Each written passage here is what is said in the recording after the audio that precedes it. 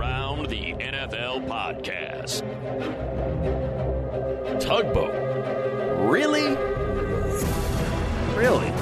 It's your problem, buddy. Welcome to another edition of the Around the NFL podcast. My name is Dan Hansis. I come to you from a building filled with some heroes. Greg Rosenthal, Mark Sessler. We got things up and running, boys, in the new studio on Thursday, but tech glitches. So I'm from a conference room in one area of the building. Greg's in another, and Mark is in what he deemed a French phone booth. And it's not going too well over on the east side of the building, is it, Mark? No, it's very French. If I were just to come in here and chat with a friend, it's plush red seats, but an entire windowed wall on this side of me to my left. And it appears it's, a very talented group of producer IT types shooting suction darts at me and laughing at me while I do the show. Daniel Jeremiah like literal darts? Or it's suction darts that stick to glass. I don't know how else to describe it, but... I thought it was figurative eye darts or something. But no, but of course, let's send the guy who was in a hospital 3 weeks ago up a flight of stairs with 40 pounds of equipment to find, some other place to set up. I see how this works. So as you can see, we are challenged right now. We thought we were, it was going to be smooth sailing from here, but that's not the way things work when you move into a new building. But that doesn't matter to you, the listener. What you care about is week 2 of the NFL season, and this is the flagship show, and we're going to go through every game that was played, even the early games. And I would file a petition, not just because Zach Wilson threw 4 interceptions today, but mostly because of that, to not cover the early games and instead only focus on like 3 games in the late window. But I guess, Greg, we should be thankful for those 3 games in the late window because it gave us some excitement in our first day in the newsroom, the new newsroom. No, the late games were great for the most part. But, yes, you were proclaiming throughout much of the morning football's dead, that you didn't think football could recover from the early games, that they were too boring, and that was it. We were all just going to have to pack up and go. It wasn't just that they were boring either. And, again, the Zach Wilson meltdown at the Meadowlands definitely colors my viewpoint. Right, if he had 4 touchdowns, no interceptions, in every other game, it would have been an amazing same. We're not having this window. conversation. We're not having this conversation. But just every game was pretty wretched for the most part on the early window. But, yes, we have good games to get to. It will be a little front-loaded, and we will close the show with Sunday Night Football. Hopefully that is a contest worth bantering on about. But let's get into it. Let's roll. Let's start with some of these fun late games, featuring all kinds of walk-off goodness from kickers and not-so-goodness. Let's start. Listen, Vikings fans, we're not going to start with you. So just deep breath, deep breath. You will get through this. Let's start right across the street from us, right across the sidewalk from us, Dallas Chargers. You know what, though, Brad? It's all going to be a moot point and all going to be forgotten after Greg Zuerlein hits this 56-yarder. 56 for the win. Right hash. Snap. Hold, kick. Kick on the way. Kick is good, and the Cowboys win. We knew it all along. That was Babe Laufenberg trying to speak into existence a moment for the Cowboys that would eclipse the horrendous game management by the Cowboys head coach Mike McCarthy and Brad Shem, the Sham God, with the call for KRLD. Greg Zuerlein connected on a 56-yard field goal as time expired to give the Dallas Cowboys a 2017 win over the Los Angeles Chargers. Yes, across the sidewalk from us here at SoFi Stadium. Greg the Leg saved the bacon of a lot of people, most of all Mike McCarthy, who basically wasted away the last minute of game time and set up his kicker for disaster, and more on that later. But, Greg, this was a huge win for the Cowboys after last week's near miss versus the champs. It was, and it was a great game. It had everything that you would want a Cowboys-Chargers game to have, except for, points. I can't believe how bad the defenses were in this game, and yet the final score was 20-17. There wasn't a punt until midway through the third quarter, and that might have been the only punt of the game. It was, and yet because both sides kept shooting themselves in the foot, especially the Chargers with penalty, that's the end we got. You couldn't believe how well Justin Herbert played in this game. when you look at the final score. I'm not surprised. I'm surprised to see the Cowboys only have 20 points in this game because it felt like every Chargers defensive possession was just hoping for a prayer. But in the end, 2 touchdowns taken off the board by Chargers penalties down the stretch feels like a difference maker. Like Jared Cook will help your team, and you're like, wow, that's a good pickup, Jared Cook, until he gives you the one Jared Cook play that he just seems to always have. And in this case, it was a holding call on a long touchdown by Justin Herbert. And then later in the fourth quarter, I went to go to the bathroom after the Chargers took a 4-point lead, not realizing it's the Chargers, and there was actually an illegal formation. The touchdown didn't count. There's a crazy call. There was just like a little bit of everything, and yet I think we got the ending that we deserved, which is just like one team getting a little luckier than the other. I mean, Greg, I got to ask you, because I think we all saw at the same time Justin Herbert unfurl an incredible pass to Keenan Allen that sailed over the head of a falling down backwards Cowboys cornerback, but he also threw 2 interceptions in this game. One that came from the Dallas 9. What? I thought you were going to ask him. He left the door open. He said he went to the bathroom. Here at this new facility, the toilets are heated. There's bidets involved. I want to know more about Greg's trip to the bathroom. I mean, let's start there. I'm chugging water all day long. There was nothing too complicated about it. I come back, and it's like 2nd and goal. I'm totally confused. And then they call this crazy in the grass quarterback play. But, yeah, Herbert had 2 interceptions. The second one, Keenan Allen fell on. It happens. The first one was a bad throw. But that one throw you mentioned to Allen where he kind of puts it in the turkey hole or whatever John Gruden used to like to say, was beautiful. And yet it came a few plays after one of the best throws I've ever seen, which was a 45-yard on a rope with no arc to it whatsoever throw that, again, was overturned by penalty. So that just felt like that was the story of this game. It was incredibly entertaining, though. It was everything I wanted out of a Week 2 game between the Chargers and Cowboys. I would ask Greg, multiple questions about his trip to the toilet. But I mean, we know how these Sundays work. We don't have time to sit down on heated toilet seats. No, that is not. We do not. That is not the world here on Sundays. It's an active time. As the second half was unfolding, and I was thinking about the 2 teams involved, the Cowboys, who are involved with so many games like this that go down to the wire, and it feels like more often than not in recent years it goes against the Cowboys. And then you have the Chargers on the other side, which they're famous for their fiascos through the years, late in games. And I was thinking, how does someone win this game, and how does someone blow it to lose it? And what happened was the Cowboys actually did both, which was really commendable. And again, let's set the table here with the situation, Greg. It was, I think there was, let's see. I want to check out I want to get this right. So this sets up. To start the game-winning field goal drive, they had 3 minutes and 54 seconds left. And that was to set up the 56-yarder. There you go. I mean, and the question now became, when they had the one timeout left and they have a running play and the clock's running after Tony Pollard goes 3 yards to the Chargers 38, 33 seconds left, clock's ticking.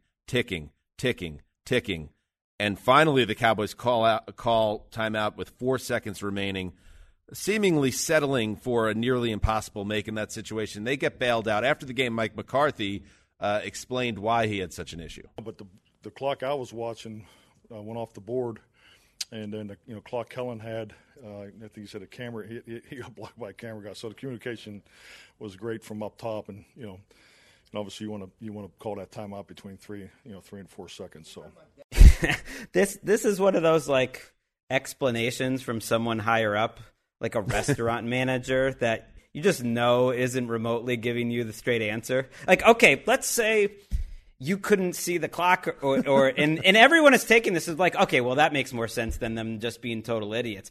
Well, then how did you take the timeout with 4 seconds left? At some point, you just totally blanked and panicked. And if you can't see the clock, you have to find some other way to do it. It was the most Cowboys thing possible because they had a ton of time and they could have gone right down the field. The Chargers defense did not offer much resistance. I was very impressed with the Cowboys' offensive line. They protected Dak Prescott well. They ran the ball really well. I think the Cowboys actually could have run the ball more in a lot of key situations, and they let the Chargers off the hook. It felt like a miracle anytime that the Chargers got a stop, but that was pretty much true on both sides of the ball in this game. Are we at a point, though, where you look at Zeke Elliott and Tony Pollard, 16 touches for Zeke, 13 on the ground for Pollard. Are we in a full-on timeshare here? I think it's a good situation. Yeah, I mean, they ran for 198 yards, and they split snaps. So to me, that's like a good problem to have. I don't think Zeke's looked that bad this year. I know fantasy heads are all like worked up about it, but he's still a good back. Pollard's just more explosive, and he definitely was today. As Greg said, and this is just the Chargers in a nutshell, and you change the players, you change the coaches, and we keep getting these outcomes. Flagged 12 times for 99 yards, 2 touchdowns taken off the board. They're now 8-17 in one-score games since the start of the 2019 season. So Mike McCarthy gets bailed out by his kicker, and Greg the Leg goes from GOAT to hero week to week. That is the NFL. And speaking of big kicks from big men, let's head to Seattle. Snap, set, kick. Go! Yes! Yes! How about these Titans? Yes! Yes! Yes! The impossible situation possible. Mike Keith, Titans Radio with the call. Break up the gravedigger. Derrick Henry goes off for 182 and 2 fourth-quarter touchdowns. You never fade the big dog. And Randy Bullock, big-boned Randy, hit a 36-yard field goal midway through OT. The Titans, not the Titans. You thought they were dead. So did I, if you followed my Twitter feed. Rally from a 15-point deficit, stunning the Seahawks. And they're building Lumen Field. Nightmare. 33-30. And, man. Wait, what's the nightmare? The name of the field or the game? Yeah, absolutely, absolutely. Okay, just clarifying. You could also, another nightmare, Greg locked up the Chargers. Another nightmare. Oh, yeah, that was a nightmare. I keep going Greg for like starts the season 0-2. That's inauspicious. Also, locking up the wrong team. How about the Wessling brothers locking up the Seahawks? Ooh, that's a bad beat. That's a tough one because Tennessee, they looked done in this game. They could not get anything going. They were down 24-9 in the second half. When Freddie Swain caught a rainbow from Russell Wilson and took it in, it made it 30-14. And you think, oh, let's go home. Well, 30-14 in your building becomes 33-30 loss. Just a crushing defeat for the Seahawks and a enthralling, potentially season-changing win for the Titans this early. And this from John Glennon, who cited CBS. So really from CBS. The Seahawks were 52-0 when leading by at least 15 points at home. Now 52-1. So, you credit it's a team effort because the Titans got a lot of big stops on defense in the second half when it looked like the Seahawks were just going to run away and hide in this game, and they kind of did. But the defense made enough stops to let Tennessee get back in the game. They got back in the game because Derrick Henry turned back into a total monster. He had a first touchdown run where the play was to the right. There was nothing there, a stretch right play. He stopped in his tracks, reversed backfield, and then beat everybody to the corner on the other side.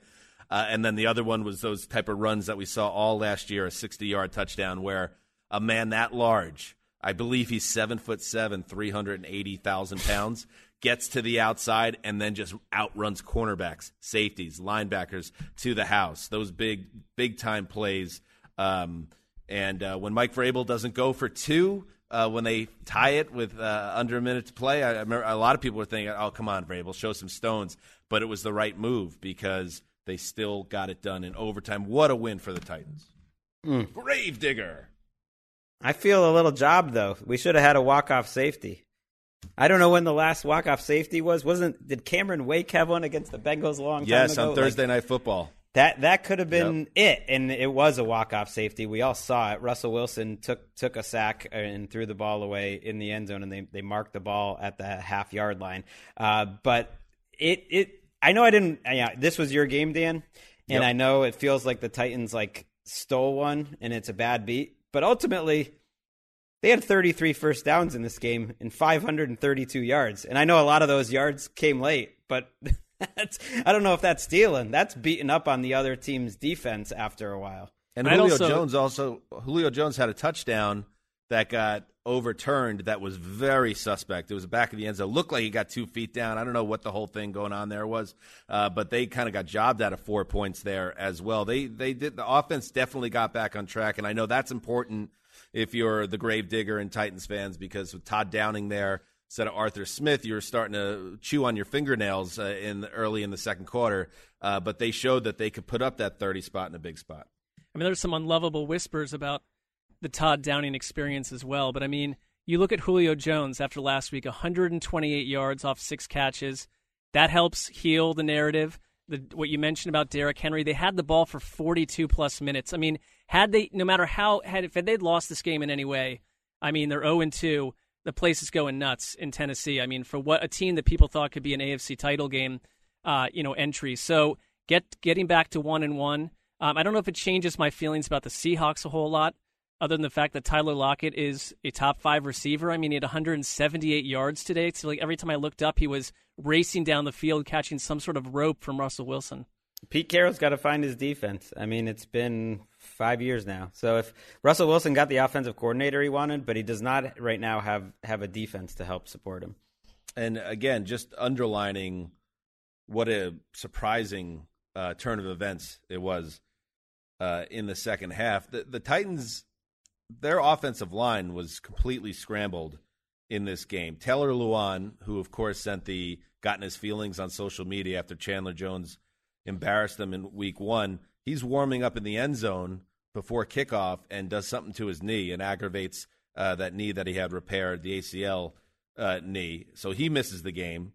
Roger Saffold, their left guard, he goes down with a shoulder injury, comes back, then leaves again in the second half. So the fact that the offensive line was in complete tatters to be able to get protection for Tannehill in the second half, and to open up lanes for Derrick Henry just enough, because Henry could do so much with so little.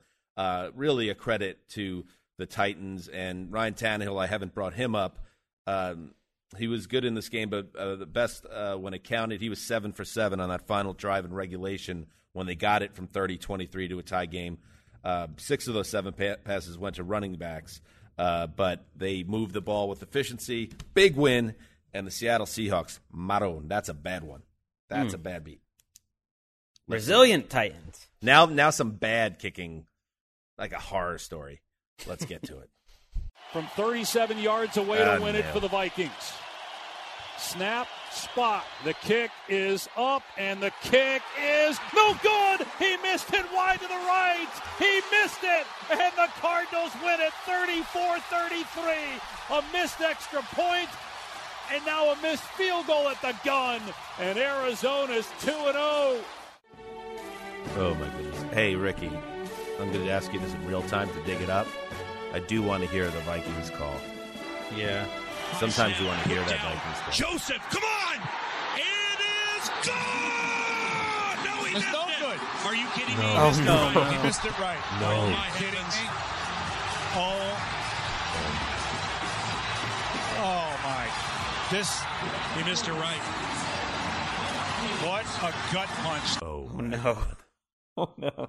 I hate to call someone out, one of our favorites, but ultimately, that's on you, too, to call that wrong. That's the equivalent of missing the kick. He just wanted it so bad to be good that he was willing to. That's Paul Allen missing a 37-yarder. Sorry. Paul Allen goes wide right, too. Give me that music back, Ricky.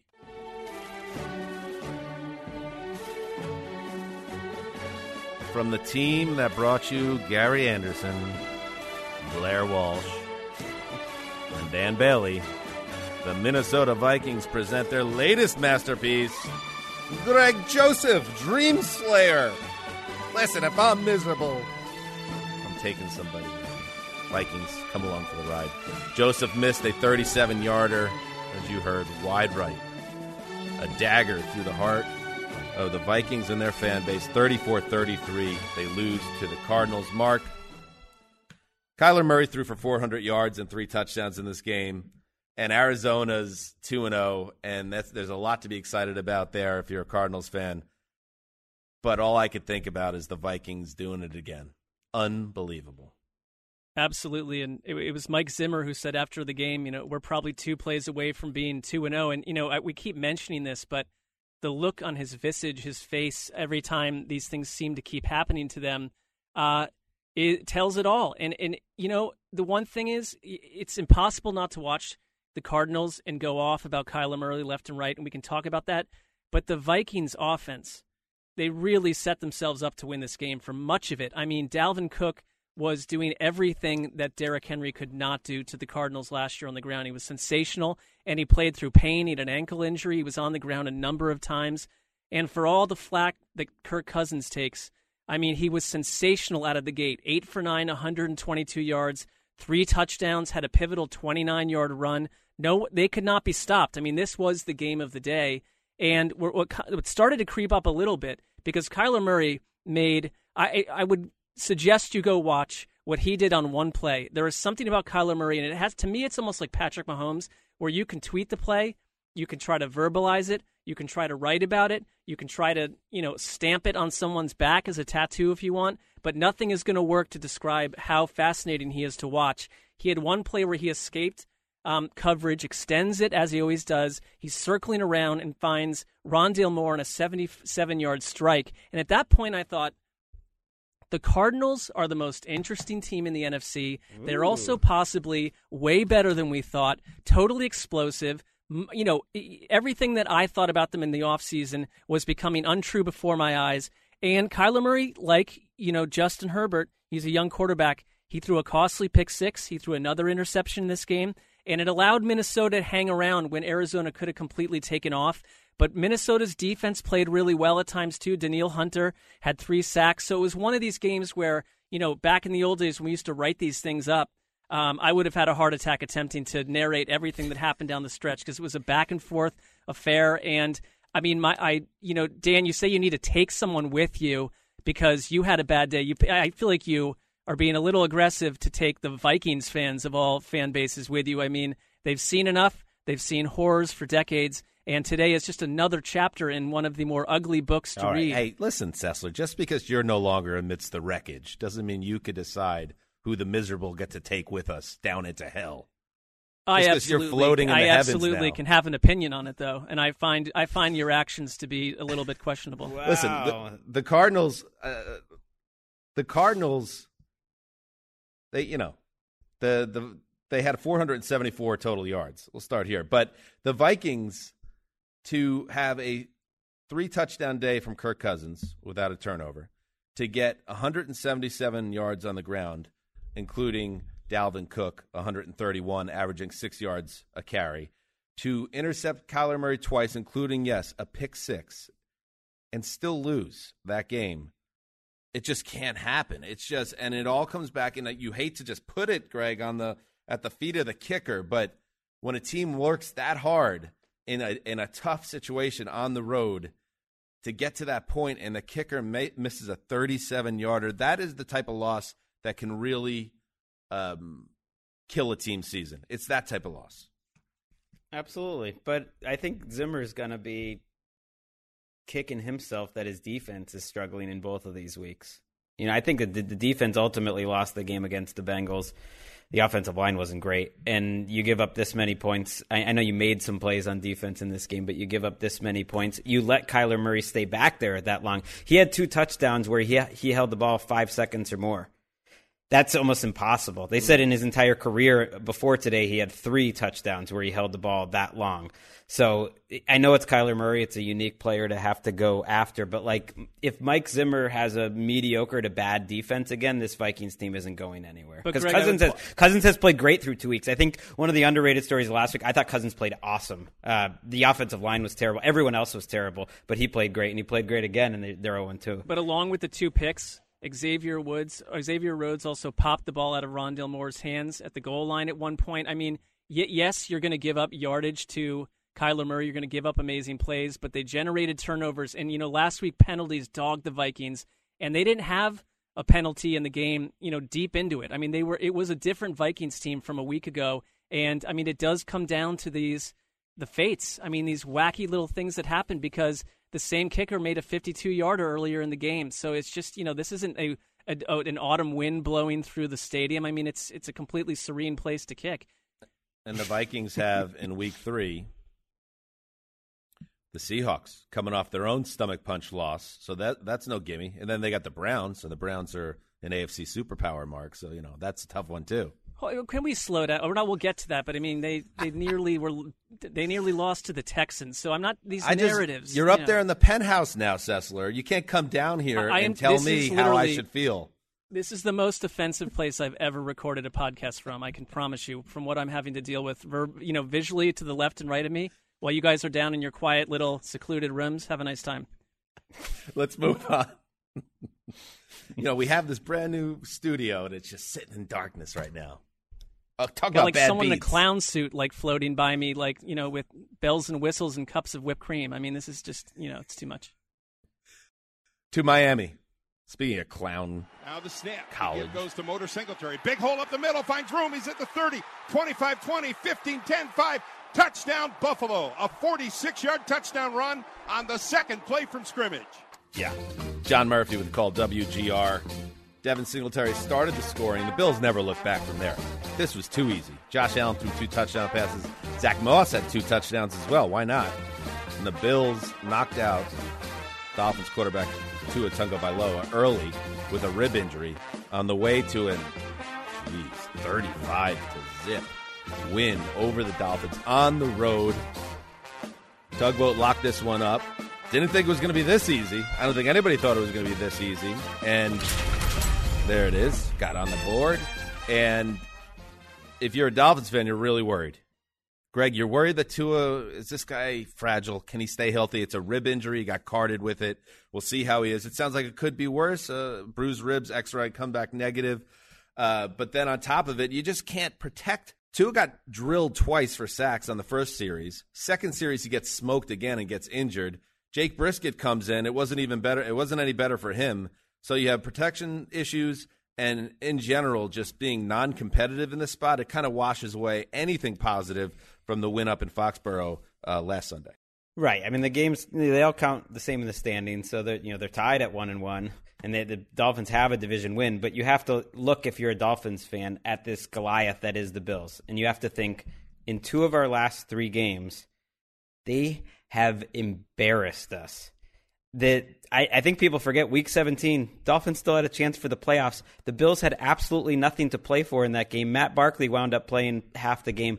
They put 56 points on him. They beat him by 30 when they had nothing to play for. That is some big time, I'm the bully in the division. We have this matchup set, and whatever Brian Flores cooks up defensively against other quarterbacks, it doesn't work against Josh Allen. He's undefeated against this Dolphins team in the Flores era, and these last 2 have to be 2 of, if not the 2 worst losses of. But Allen wasn't even that good in this game. I mean, they right, scored, but it's whatever. Oh they scored 2 quick touchdowns and then went pretty quiet on offense for a while there. And I think it just got to a point where the offense for the Dolphins was not doing anything, and eventually the defense caved after a while. There's only so many 3-and-outs and fruitless drives before the other side of the ball is affected by that. Of course, it's in Miami. It's hot there. It's humid. And you leave a defense on the field long enough, they are going to eventually crack. So all the way around, domination for the Bills. And I think on 2 fronts. So the Dolphins, it washes away Week 1. For the Bills, I think it does the same thing. That was a very disappointing loss to the Steelers in Week 1. But now you're feeling a lot better about where they are. Even if that big play of their element of their offense, or at least the passing offense, Mark, still isn't quite there. Well, Stephon Diggs, I see 60 yards, a touchdown. I mean, he blew up against Miami twice last year. I'm very much with Greg, though, because, you're going to measure yourself if you're Miami, number one, winning your own division and centering yourself against the other teams inside that division. And Buffalo has, knocked them around time after time. And they did a lot this offseason to surround Tua with new talent. But, leading into this game, there are a lot of weird things going on with Will Fuller. We're not sure what's happening there. He didn't play. And your offensive line seems to be a huge issue. They gave up 6 sacks. I mean, Tua's getting hit hard, punished. That it doesn't matter what weapons are around you if that kind of chaos is being created. And, Buffalo, I think their defense is better than it was last year, but I think it was probably an aberration today. They're not going to do that every week. It says a lot more to me about Miami's line. They did it last week. That's 2 games now. If you add up the yardage that they've given up in those 2 games, that's less than... But that's also Pittsburgh's offense, which I don't trust. I'm just saying. Good defenses strangle bad offenses, and they've basically done that back-to-back weeks. I think that's very encouraging if you're a Bills fan, that they've allowed less than 500 yards combined through 2 games. I mean, they'll easily be the number 1 defense in terms of yards allowed after this week, and that's what you want to see, that you don't need to get 40, 50 points if you're the Bills. And we'll find out what is going on with Tua from a health standpoint. But what we do know is now the Dolphins 1-1 get the Raiders on the road next week, and we know, and we're going to talk about the Raiders in a little bit, are hardly a pushover themselves right now. So total blowout. We'll see how both these teams come out of this game, but definitely a capital S statement, Greggy, by the Bills. A little early for a statement game. Well, that was kind of 35 steps. More by the Dolphins, please. What statement did they make? That it's not going to make anyone in Florida happy. Yeah, they authored a question mark. All right, let's move on. Nailed it. On the delay, runs up the middle, bounces off a hit, carries out of another tackle, across the 15, slips another hit, driving inside the 5, and fighting his way to the 1, pushing his way to the end zone. Is he in? Touchdown, Patriots! Relentless, Damian Harris. Bob Sochi with Zolak hollering in the background. Patriots Radio Network. Yes, that was Damian Harris, the man who cost the Patriots a game against the Dolphins in Week 1, breaking, by my count, 8 tackles on his way to the end zone against the Jets. His 26-yard touchdown run, essentially the clincher in New England's 25-6 win over the Jets at the Meadowlands. And yes, Bill Belichick unleashed his rookie QB voodoo, forcing my boy, the boy that shall lead us, well, nowhere today. Zach Wilson into 4 interceptions, no touchdowns, and the Jets are off to an 0-2 start for the 300th consecutive season. I saw, at one point he had 4 interceptions and 4 completions. I guess compare this game, I'm curious, Dan, to the Seeing Ghosts game and some of the early Darnold games. Right, a lot of people are drawing that comparison, and with Darnold and the Monday night Seeing Ghosts game, that was obviously a disaster. It was a different type of disaster, though, because with Darnold in that game, it was clear that Belichick had cooked up a game plan that had flummoxed the young quarterback at the time. He was confused. That's why he said, I'm seeing ghosts. He was expecting something and getting another thing. And I'm sure there were moments in this game for Zach Wilson where the same thing happened. But this was a lot of the mistakes you saw from Wilson, especially early, didn't seem like a confused quarterback. It seemed like a quarterback who hasn't quite learned yet what he can and cannot get away with at this level in the NFL. There were interceptions where you had someone flash open underneath, and he would keep his eyes downfield and try to fit one downfield and getting burned by deflections and the ball being a little too high and then ending up in interception, because the Patriots are a opportunistic defense, and if you try to make those type of plays, if you're not completely on your game, you're going to get burned. So I thought, it doesn't mean that I feel any better than I did after the Ghost game for Darnold, but I saw a different type of issue for a Jet quarterback. And the frustrating thing here is these two teams were basically even today. The only thing that wasn't even was the quarterback for the Green team wasn't there and wasn't competitive in the game. And Zach Wilson is going to hopefully learn from this and grow from this and get better, as opposed to regress and develop some type of issues off a bad game like this. But I thought the Jets were much better in pass protection. They actually ran the ball well. The defense, especially given all the picks, really did a nice job holding the Patriots down. Mac Jones didn't really have too many splash plays at all in this game. He was a lot of checkdowns. But ultimately, a good team like the Patriots, and I don't think the Patriots are great, but I think they're a good team, are going to eventually take control of a game when the other quarterback is doing things like Zach Wilson was doing, and that's what New England did. I mean, I see that the Jets had 9 of 12 drives go for under 40 yards, so they just couldn't get anything going. I mean, I'm a little surprised mostly just because, you're learning a lot of new things, but this was meant to be a Shanahan offense, which is so quarterback friendly, and you're saying the protection was better. So last week what I thought I saw from Zach Wilson was that he overcame punishment and early mistakes to shine, to show you why they drafted him. I mean, even within that ugly game itself from a team, just totally absent of that today. Is he not seeing the field? It was just a bad day. It was, and when you watch, you'll see it. He was just trying to do too much, and as the mistakes piled up, and perhaps it's a credit to him because we know that he has all the arm talent in the world, and he's a guy that's known for being able to extend plays and create splash plays. It got to the point by the second quarter, the third quarter, where it felt like he was trying to come up with like 20-point plays to get the team back in the game. And I think there's coaching involved there too, and you need, whether it's Robert Saleh or Michael Fleur or just his teammates, there's got to be a way to say, hey, man, you got to calm it down here, get things back under control. I even thought at a certain point maybe it's a good idea to get him out of the game in the way that Brian Flores handled Tua last year, because I don't think it was going anywhere positive, but they were looking for something to take out of the end of the game. It just never happened.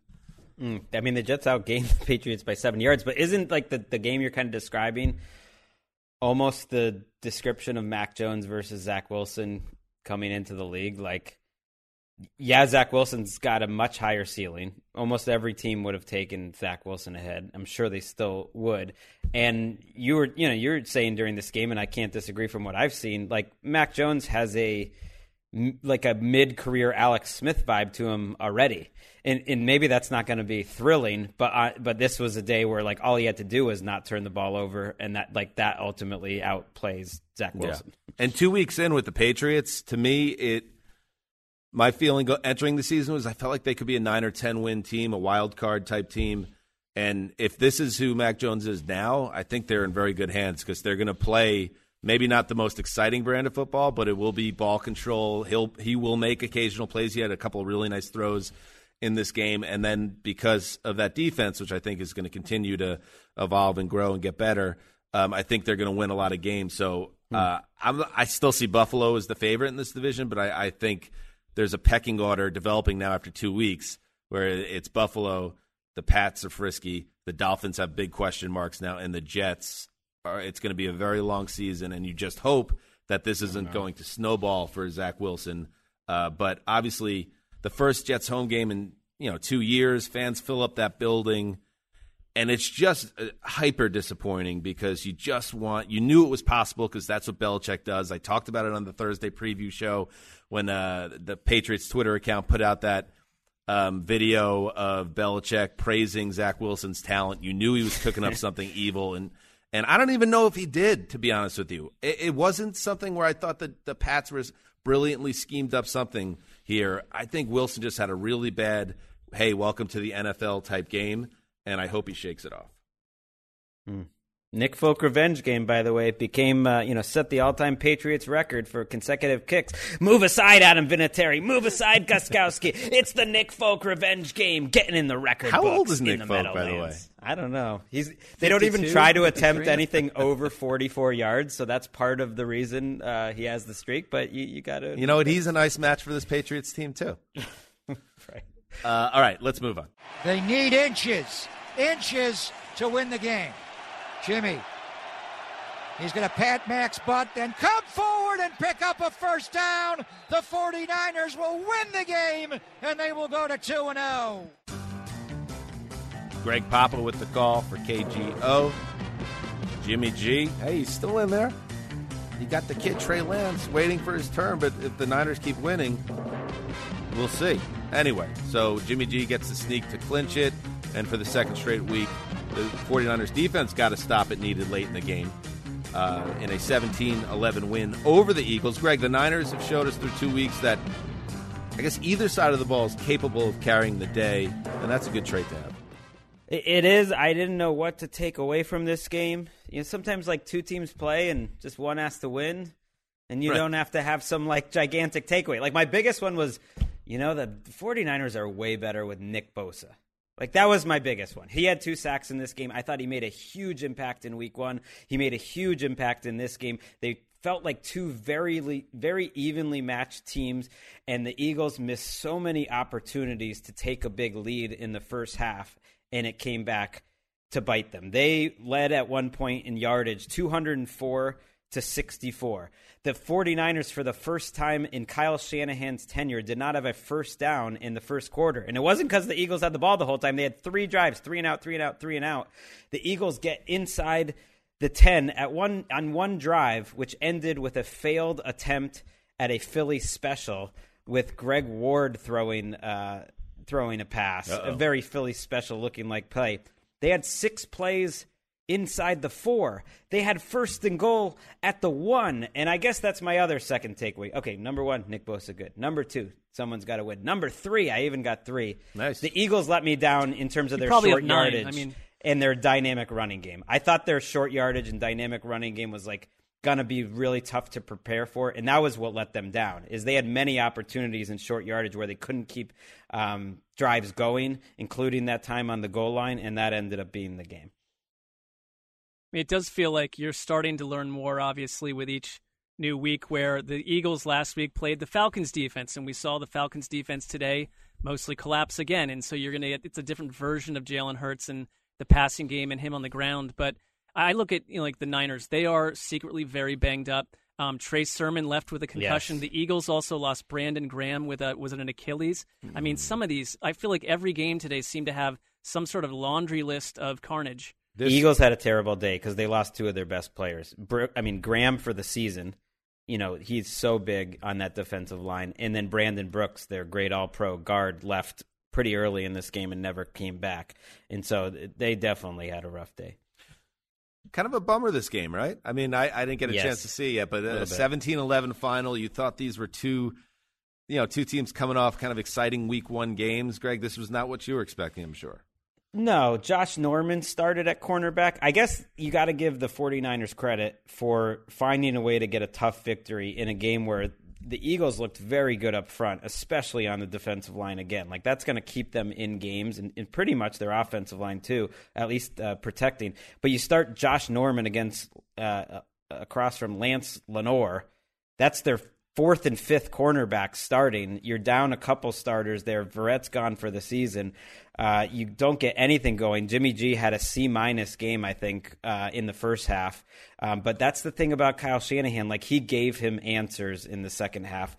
It also was like a little fluky. Like, Hurts had a 90-yard play where they don't quite get the touchdown on a beautiful throw. He had another what looked like a long touchdown where Jalen Reagor stepped out of bounds, and so it was overturned upon review because he was like an inch out of bounds. So it was just like those little margins here. Do you think, and it's early, but the Niners are 2-0. That's the best you could possibly be at this stage of the game. But do you think there's a scenario where Kyle Shanahan watches this film and starts thinking about the quarterback position, even if they are winning? Or do you think as long as they win, Jimmy G is going to keep rolling as the starter? I think if the running game continues to struggle, and it basically did today, Mitchell only had 42 yards. I wonder if he wants to play Lance more to really jumpstart the running game. They didn't need it today because their defense played so well, but I felt like Jimmy G was like a bad third quarter away from seeing Trey Lance, and then he played a perfect third quarter, and they made the plays when it mattered. I mean, the only thing is they've got Green Bay next, and we don't know that, that not the worst place to deal with on a defense, but Seattle after that, then the Cardinals, then the bye. So the question is, like, if Trey Lance, he can be sprinkled in and be very effective. Is he ready to run the offense, And they didn't put him in for a play today. No, not even a sprinkling. I think that's telling to some degree, especially in a game that was this tight. I think so.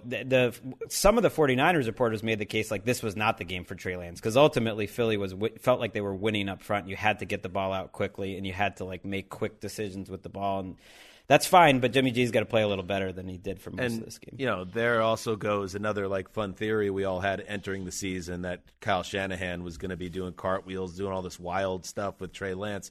Well, he did throw a touchdown in week 1, but otherwise it's been pretty much Jimmy G's show so far. But one theory on that: what would be better than to, because it's such a week by week league in terms of our reaction, that we now get off this Trey Lance bus, and then next week they play the Packers, and he totally unleashes them. I mean, it's that's like what he's waiting for.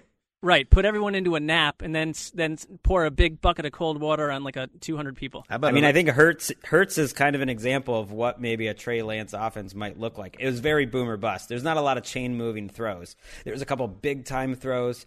You have the running from Hurts, but it felt very erratic, and I don't know if that's what Kyle Shanahan wants. Speaking of big bucket of cold water, Ricky Hollywood. We talked about it, Mark. That dense fog. When we're trying to discern, I don't even know what dense means in this the situation between context. Ricky and Greg, and Greg tried to get her kicked out of the picks competition. Ricky had a chance to make a statement herself, but she locked up the Eagles. So, Erica, the floor is yours.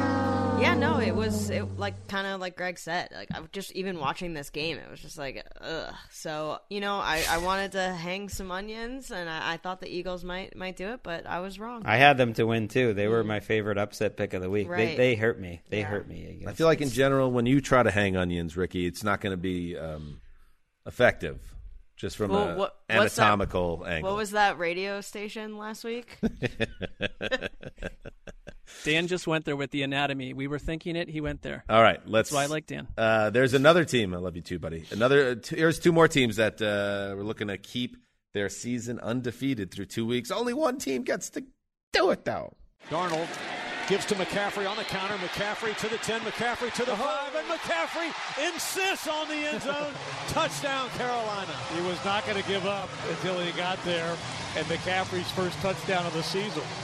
Nick Mixon with the Call Panthers Radio Network. Did he say he insists he gets in the end zone? That's a good way to put it, if that's what he said. Because that is what CMC does. And he's at it again. The superstar running back went well over 100 yards for the second straight week from scrimmage, adding a touchdown this week in a 26-7 win over the Saints.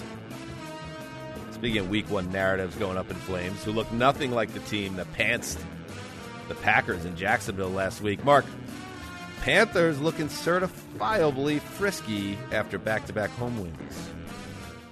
They do, and I tend to think it's legitimate because I think a lot of it has to do with the growth of their defense, which was incredibly disruptive today and really put it to the Saints. They had 6 first downs in the entire game, New Orleans, 128 yards total and 3 yards per play.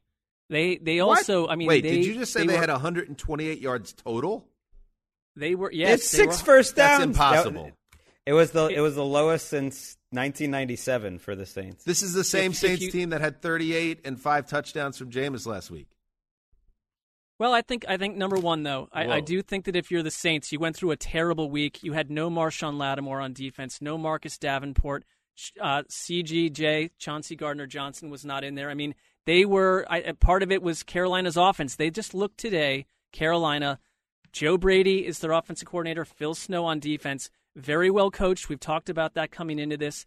Their pass rush for the second week in a row caused total havoc for Jameis Winston. Jameis Winston got into the scenario, which we've sort of wondered what he would be in this, where he threw a couple floaters up, ill-advised, picked off. And we didn't get the Jameis Winston from a week ago who, not a lot of yards, but was efficient and scoring touchdowns and, seeing the field we thought differently. Alvin Kamara had 5 yards rushing in this game. Carolina went in with a plan and completely had their way with the Saints. And so maybe the Saints are an up-and-down team or they're matchup-based, but they don't match up well with Carolina. And I'll tell you one thing. Sam Darnold also looked really good in this game. This might have been I think this was Sam Darnold's the best game of his career. He fits so well with the weapons in this offense. And of course, getting CMC back, who I think just breaks the will of opponents. Because there were a number of times in this game where New Orleans could have maybe come back in, and it was always McCaffrey dropping a bomb on the opposition and just creating, converting one more first down. Darnold was very clean. He had one lost fumble, I believe it was. Yeah, he had a fumble at one stage. That was really the only mistake. They had a blocked field goal. They got into a little bit of a trap, Carolina, where you thought New Orleans, if they're going to have any life, would come back in. But they had no life. They had no answer. And I think this is one where Sean Payton, as great of a coach as he is, just did not have the resources to deal with Carolina, with what Carolina brought. And it is not lost on me, Twitter, and I'm sure you think you're clever. It is not lost on me that Sam Darnold has been good through 2 weeks, while the Jets are 0-2 and the rookie just threw 4 picks. I obviously am watching this, but I'm also, if you want to go back on Twitter and check the last 3 or 4 years, I always thought Sam Darnold could play. I think I had like 10 different tweets where I said Sam Darnold is not the answer for the Jets. I think if you put Sam Darnold in a positive situation, the Jets didn't have a Sam Darnold problem. The Jets had a Jets problem, and they still do, and that's why Zach Wilson, in part, struggled so much today. Darnold has a shot here. Now, one thing I do want to see, because I know we're often running with Sam Darnold is great now as a narrative in general in our league, is same thing with Jameis Winston. I do want to see Sam Darnold when things aren't all going their way, when they're not out front early, because I did see a lot of that last year when he would press, like Jameis Winston's been known to do, and the turnovers start coming. So I don't think we're in the clear yet, but it is a very promising start. And as much as it annoys me that my rookie quarterback failed, I am legitimately happy for Darnold because he deserves this second shot at things. I mean, they put the bang thing on him. I mean, 128 yards to 383, it's just preposterous. I mean, Saints fans who were waiting to kind of get the feeling of what the post-Drew Brees era, this is it. When you fall down, sometimes, you're not going to be coming back that easily necessarily right now. This team has been through a lot. I don't think it has been given that much attention that they've been on the road for 4 weeks now. They're living in hotel rooms, their families, their houses, everything like that. Like their lives have been shaken up. Their roster is decimated by injuries right now. I didn't even know CD Deuce was out of this game. So they were out, their top 2 corners, their best pass rusher, a lot going on their roster. You do wonder if that's like a cumulative effect. And oh, by the way, you're going up against this Panthers defense who looks freaking legit. We know Matt Rule is a good offensive coach and that he's going to create yards. He did it with Teddy Bridgewater. They just didn't finish drives with Teddy, but they moved the ball up and down the field. We know, I'm not surprised about the offense. It's the defense that looks in year 2 like it is really coming together. And I think with Shaq Thompson changing to number 7, something happened.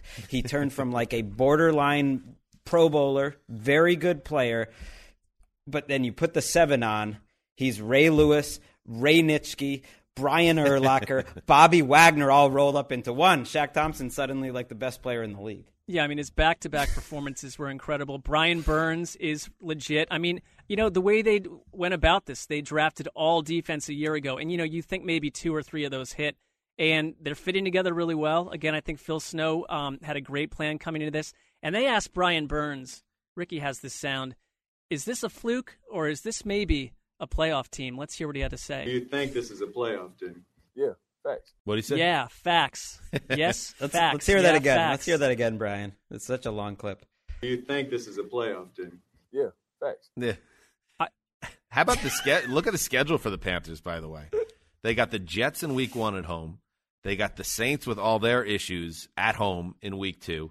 They go to Houston. Game. You got to give them their props there. Okay. They go to Houston next week for the Texans. Then they're at the Cowboys, home for the Eagles, home for Vikings, at Giants, at Falcons. That's their first half. They have a chance to get out of the first half with 5 or 6 wins, especially if they keep playing like this.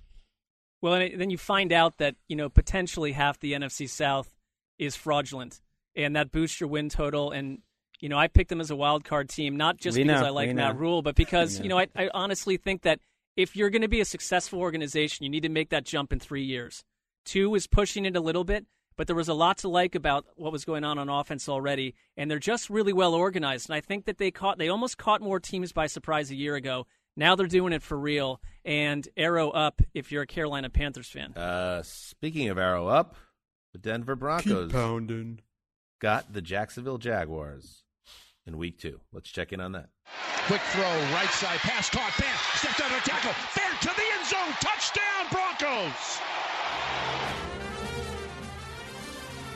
Did you see, actually, on the subject of keep pounding, that the Panthers, in their infinite wisdom, tried to quietly discontinue that from their game presentation?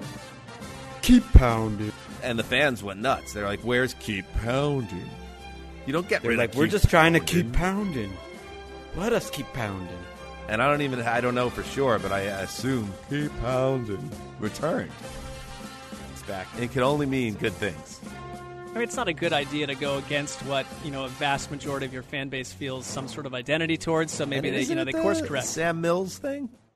It was, right. Absolutely. It's kind of like, I think the Red Sox had the idea, let's kill Sweet Caroline after 7 years. It's basically like the most embarrassing thing since us being like the last team to sign like a black player in the MLB. But it's like, nope, the fans, they had to bring back Sweet Caroline. That's what it's like. Get pounded. Teddy Bridgewater threw 2 touchdown passes, one of them to tight end Noah Fant. You heard that. And the Broncos rolled to a 23-13 win over the Jaguars. How about this for a stat? Denver is 2-0 for the 7th time in 9 years. Okay. I don't know if that just surprised me. Greg, the Broncos also got a breakout game from Cortland Sutton in this one. So, cushy schedule or no, arrow up for the Denver Broncos. Major arrow up. I mean, the Broncos, they are the team of THAL. I mean, I'd be 2-0 in the locks if I just took the Broncos each week. I'm a loser. Vic Fangio never won a game in September before this season.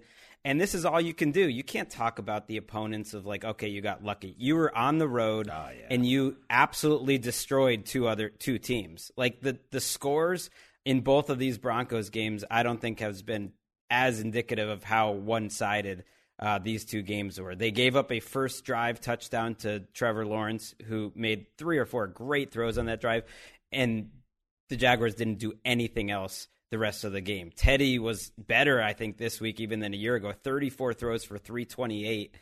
You lose Jerry Jeudy and Cortland Sutton is showing up. Like, this looks like a good NFL team. And it's almost like we're already taking that for granted, but this has been a loser of a franchise for a little while now, and they already look absolutely legit. I want to see them against better competition, but stomping down on some Jaguars, especially defensively, like that is showing me that this defense, I think, is going to be there week after week. I mean, I got to ask you because I see that Trevor Lawrence was 10 of 23 on pass attempts of 10-plus air yards. Marvin Jones leads with 55 yards. Your next leading receiver is a tight end, James O'Shaughnessy, with 24. So, I mean, it's the second week in a row where outside of a couple throws that you mentioned from Lawrence, like the offense feels like a non-starter. Do you see an identity in this Urban Meyer offense? No, he looks lost. Trevor Lawrence looks lost. I mean, he got a tough draw these first 2 weeks. I know people don't think the Texans are a tough draw, but what Lovie Smith just was like backing off. The book's out right now on him, and Fangio is going to show you a lot before the snap, change it up after the snap. They did not need to pressure Trevor Lawrence to scramble his brain. It was a tough situation, but also 2 of the interceptions he had were incredible plays. Kareem Jackson, like I thought of Wes because Wes loves Kareem Jackson, just sprinting across the field out of nowhere. Those are plays not being made in the SEC. And then Patrick Surtain, their top 10 pick, made an unbelievable jumping interception on the sideline. So this Broncos secondary, I think, is right there with the best in the league. Denver's defense absolutely feels legit, and after they completely confused Trevor Lawrence, they get Zach Wilson and the Jets next week. So you figure that will not be easy for Wilson after Lawrence, the number 1 overall pick, struggled in this game. And, circling back to Cortland Sutton, he has such great tools, and he's a guy that everybody thinks very highly of, and he just came up on the year anniversary of the knee injury that cost him all of last year for the most part. So for him now to have 9 for 159, including like a brilliant, I saw the 55-yarder that started the second half. It comes at a perfect time because we talked about it on the preview show and on the network show that when Jerry Jeudy goes down, you're like, how is Teddy going to get things going? Well, if Sutton is now back, and certainly this effort shows you that he just might be, that is a huge lift for this offense. It's huge. I mean, he doesn't look as explosive, but I think he's just such a good route runner and technically proficient and smart, and Teddy seems to have a great connection with these guys. Fant's making play. I mean, Teddy has balled out these 2 games. he has exceeded even my expectations. This is like a tough bar for him to stay this good all season. I don't expect it, but he has played like near perfect football for Teddy. I mean, you've been thankfully not overly vocal. We were in our office for the first time on Sunday, in eons, and you didn't hear Greg crowing about that, which I appreciate. I mean, you also on defense. Von Miller, Bradley Chubb play their first game together since, I think, the fourth game of the 2019 season. I mean, they planned for them to be Chubb together got hurt week again. after week, and that Chubb cannot stay in that lineup. Yeah, it's a problem. He re-aggravated that ankle injury in the second quarter and looked pretty upset as he came off the field. So you wonder if that kind of restarts his clock and maybe even then some on getting back on the field. We shall see. So that would be the only, I guess, big bit of negative news for the Broncos. But otherwise, Greg, arrow up. They're looking for good. the team this of Jags team foul. is looking bad. Team of the foul. Team of THAL. I don't know. It doesn't really work. Let's head to the dog pound. Mayfield takes it, gives it. Chubb runs. 25, 20, 15, 10, 5. He's in! Touchdown, Nick Chubb! He didn't jub you. Oh, what a run! What a run. Did he say he didn't chub you? I'm not sure how to translate that. I want to know more about what was happening in this game and in the booth between Jim Donovan and Doug Deacon of the Browns Radio Network. Yes, Nick Chubb, 26 yards to the house. And Baker Mayfield threw his first touchdown pass of the season, also ran for one, leading the Browns to a 31-21 win over the Texans at another fan homecoming game, this time in Cleveland. Mark, a strong showing by Tyrod Taylor was producing some upset vibes until Taylor exited the game with a hamstring injury, and then it was over. Yeah, I think it was another reminder. I mean, with Tyrod Taylor in there, this Texans team is not as advertised. They are friskier, they're veteran-laden, and Tyrod Taylor was 10 for 11 and moving the ball up and down on Cleveland's defense. By the way, Cleveland's secondary, I know that it's a bunch of new faces, and that was another heavily dipped in milk and cream narrative that we talked about 525 times, between February and September. They didn't look a whole lot different to me than last year. They gave up one big play after the next. Davis Mills came in, and after initially being, really jolted around, he found his form too. And so I think that's a concern for Cleveland because this is a game that you think you'd want to control from wire to wire. It was much closer than that. Where Cleveland found themselves, and I think it's reassuring because it's who they are, they just started to run the ball nonstop down the stretch. And the combination of Kareem Hunt, Nick Chubb, and catching the ball as well, Demetric Felton, their, I think, steal of a rookie out of UCLA, who has a little bit of Eric Metcalf in him, and a little bit of some other athletes that are frisky. They didn't do a whole lot with him last week. Today was a big impact. It was like a 33-yard rip up the middle touchdown run that helped them a lot. But it came down to just being who they were, and they stopped being cute. Baker Mayfield had a tough interception, but he finished the game. Again, statistically, he was 19 for 21. He was real clean.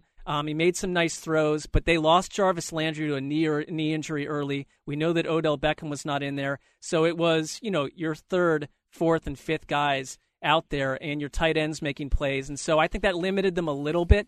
But there was no excuse to lose this game. They pulled it out. I'll take win ugly over, 25 years of losing ugly. But it wasn't one where you walk into your week, if you're the Cleveland Browns, thinking, we are what everyone says we are. There's a lot of work to do. Mayfield went 10 for 10 after that first half interception. He hurt his shoulder trying to make a tackle on the pick. And left shoulder, left shoulder, non-throwing. And he had to pop the shoulder back in the socket. Obviously, he's a tough guy, and hopefully that's not something that becomes a troublesome issue for him as the season goes along. Myles Garrett had this to say, Marky.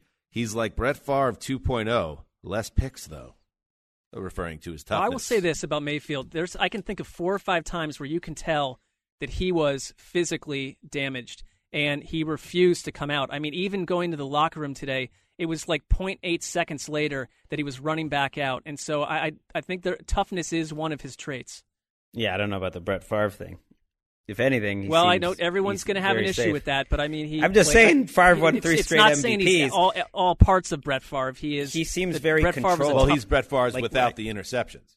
Well, he threw one better today. than He threw one Brett last Favre. week, but I mean, if you took I think the he is interceptions very away from Brett controlled. Favre, he would make Tom Brady look like be Patrick Mahomes. John Beck. He'd be amazing. I feel like Baker follows instructions now very well. Like, they are a highly managed offense. He's got a great offensive coach. He's in a great situation, and that's good. That's what you want out of like a young quarterback. And I've been impressed. Like, Mark emotionally hasn't really shown many scars here of the somewhat embarrassing failure to cover 12 points that happened here. I mean, you get Davis Mills in the game, and you can't cover 12 points. Cleveland Browns. I mean, that stuff is on your radar. I mean, I'm attempting to cover 2 games at the same time. I've got sound from both games in my ear. I can barely figure out what my name is. So to get out of here with a win, I don't care about the spread. You just feel like Mills gets in there, you're gonna win that. You're gonna get over. Well, Mills now plays on Thursday night against the Carolina Panthers. Sounds like that's where it's headed, which is. I mean, that could be problematic. So, wow, things are really set up well for the Panthers. They get Davis Mills now too. Woo-wee. I see where you're going with this. Woo-wee. They haven't really played anyone. They're a soft 2-0. Well, they'll be a soft 3-0. I see them as they're just dominated a team today. No, they the didn't just Panthers slip by. deserve a ton of credit. Right. But that is a very good setup for them, obviously.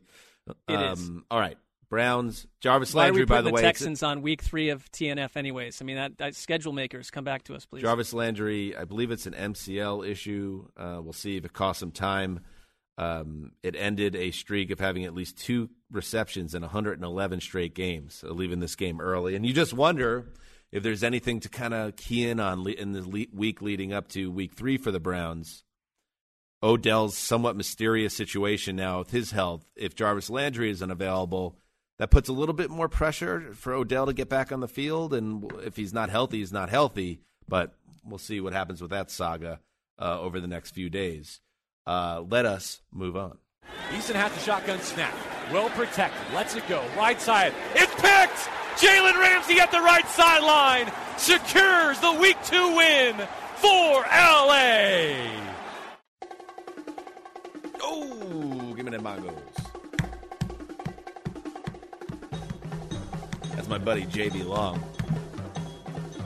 In the dying days of summer, I was with Keisha and the boys and Emily and then JB and his beautiful family, and we watched Yachty by Nature, a tribute band, all things yacht rock. I was there too, by the way.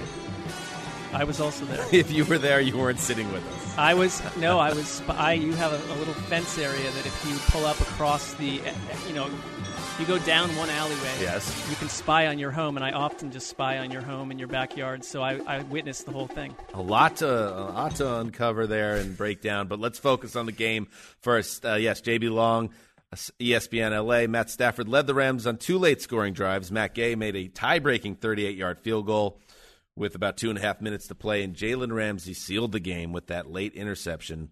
27-23, Rams over the Colts, who have opened their season with back-to-back losses at Lucas Oil Stadium.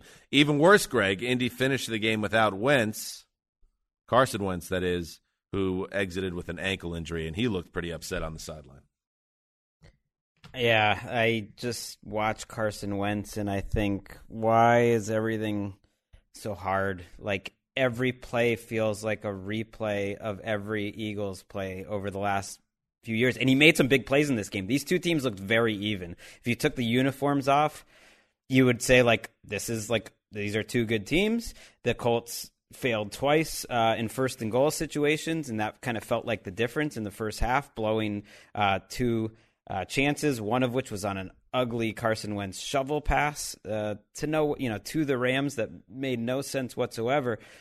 But whereas Matthew Stafford feels like he's thrown to open receivers for the most part, Wentz invites pressure, and he made some plays, but it was just very frantic. And I'm not saying like he got himself hurt, but the combination of how this offense, which is very condensed, is run, and the way Wentz plays, it just seems like a bad recipe. He got hit a lot in this game, and so it almost felt like him leaving the game was a matter of time. That's such a great way. That's a great word to describe Carson Wentz in these last couple of years. Frantic.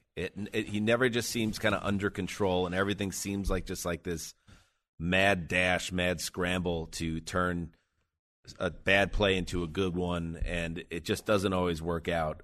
So that's a tough situation for the Colts.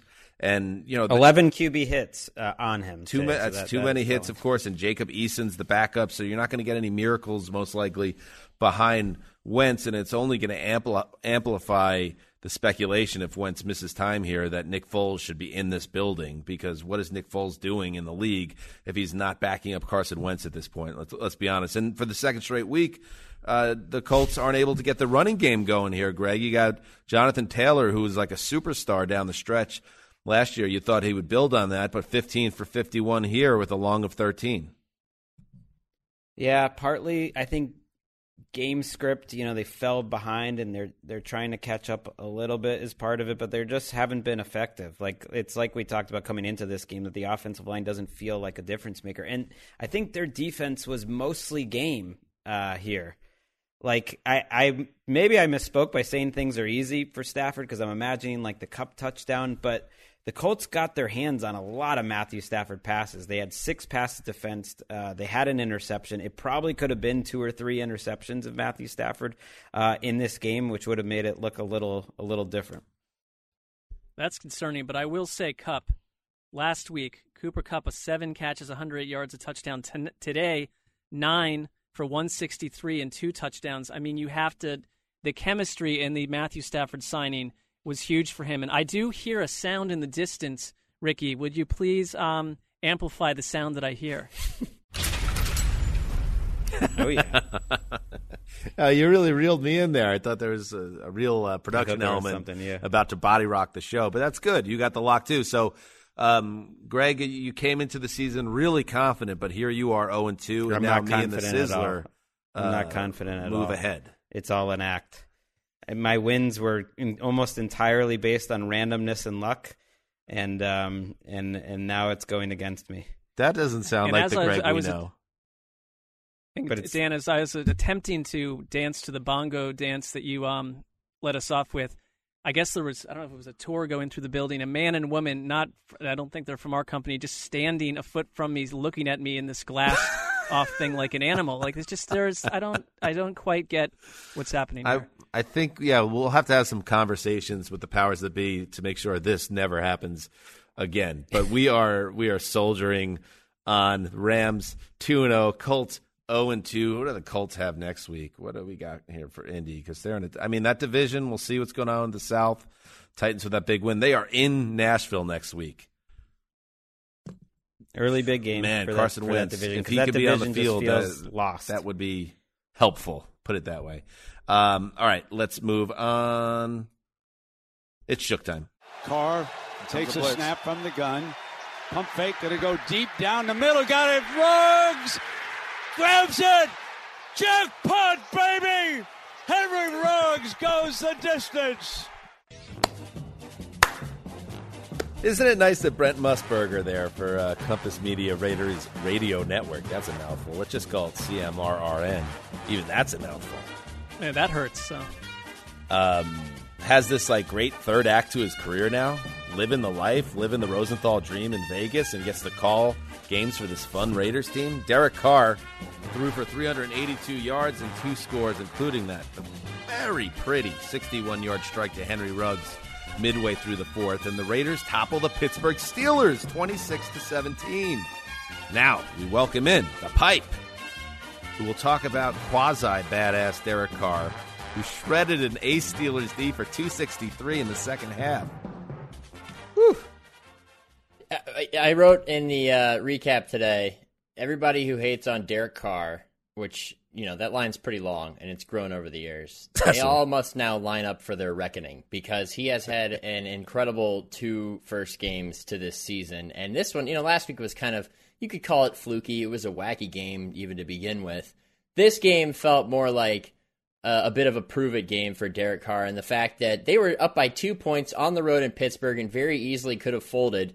And what does he do? He drops back, sends one over the middle deep to Henry Ruggs, and sends Brent Musburger into a tizzy in the booth, and ends up winning them the game. So, I think that there's still some to be desired from the Raiders so far, but the receiving core is coming together, and Derek Carr is the one, making all the moves, calling all the shots, and delivering the football accurately to a variety of different pass catchers, and that ends up being the difference. And Carr was banged up in this game too, right, Chuck? Yeah, it was a day of quarterback grit across the league, and especially with Derek Carr, who got rolled up on from behind. I think it might have been Robert Spillane who rolled up on him from behind. It looked kind of bad. At least at first, it looked like it could be serious. He was on the ground for a while, ends up coming right back into the game, tapes his ankle up, sprints out to the field to test out his foot, and you couldn't even tell he was hurt the rest of the game.